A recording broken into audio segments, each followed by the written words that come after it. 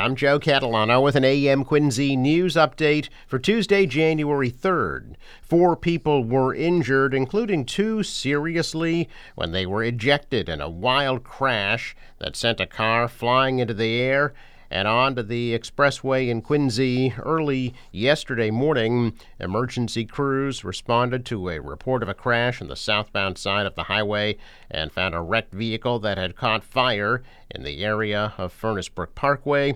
2 people were taken to South Shore Hospital, where 1 person was listed in stable condition. The other was treated and released. The other 2 crash victims were taken to Boston Medical Center with serious injuries. Their names have not been released.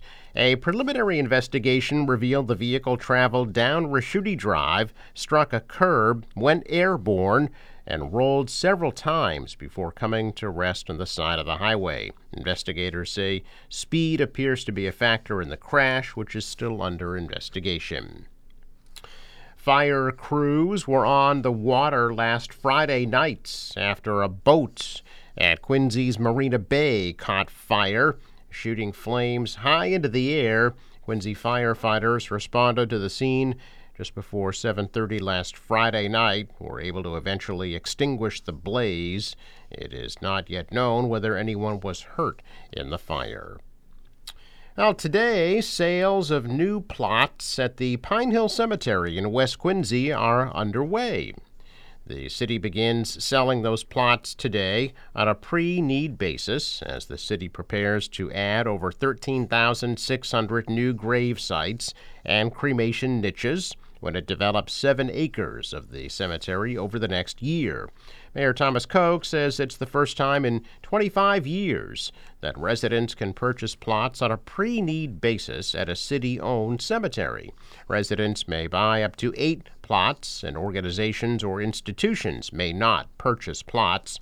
Plots may be purchased through the city's website or in person at Mount Wollaston Cemetery's office on C Street. A 2-person burial plot will sell for just over $2,500, and a 2-person cremation niche is $2,000. Early voting for the special preliminary election to fill the Ward 4 City Council seat in Quincy will begin this Saturday. Voters may cast ballots Saturday at City Hall, then again all next week at City Hall. City Clerk Nicole Crispo says absentee voting is already available. Ward 4 voters may also request a mail-in ballot, but they will not be sent out automatically. And in-person voting will take place January 17th from 7 a.m. to 8 p.m. 4 candidates will be narrowed down to 2 after the preliminary election and will face each other in the final election on February 7th. The winner will serve out the remainder of the term and can then run for the full 2-year term in next fall's city election. A portion of the historic Four River Clubhouse in Quincy Point is open again. During a recent presentation to the City Council, Commissioner of Public Buildings Paul Hines reported that progress is being made on the restoration of the clubhouse on Nevada Road. City Council President Noel DeBona says people in the community have been waiting patiently to get back inside. DeBona says there is still much work left to be done on the over 100-year-old building before it can be fully reopened.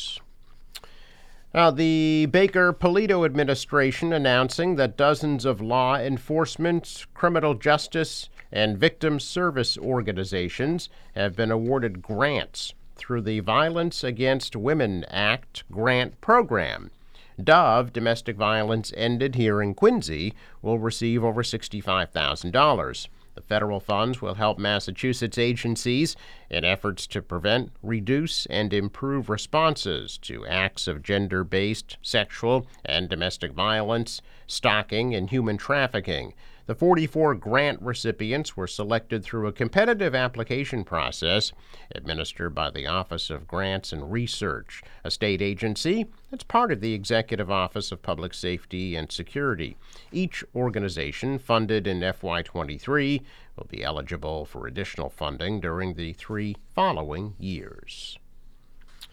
Massachusetts lawmakers will see their pay jump in the new year, as will statewide office holders, including the incoming governor. Minimum wage workers will also see a modest increase. Lawmaker pay hinges on changes to the state's median household income. The median household income in Massachusetts rose by about 4.4% over the past 2 years. That increase brings the base pay for lawmakers to more than $73,600, an increase of about $3,100. Lawmakers in leadership positions who chair committees receive stipends that bump up their pay further. Pay for statewide officials is also rising. The governor's base pay will jump to more than $222,000, about $37,000 more than what Governor Baker is currently paid. An aide to the incoming Democratic Governor Maura Healey said both she and incoming Democratic Lieutenant Governor Kim Driscoll will accept the salary that's been established by statute. Governor also receives a $65,000 housing allowance. By law, the governor is barred from receiving earned income from any other source, but may receive unearned or passive income. Healey will be sworn in as governor on Thursday. Politicians aren't the only ones who will see a pay increase this year. As of January 1st, the state's minimum wage ticked up from $14.25 to $15 an hour, making it one of the highest minimum wages in the country. More people moved out of Massachusetts than into the state in 2022, according to a new study. United Van Line's annual National Movers study based its destination ranking off the percentage of inbound and outbound state movers who utilized their services in the past year. The Bay State checked in at 7th on the list of most moved from states, with 57% of moves in Massachusetts last year involving people leaving the state.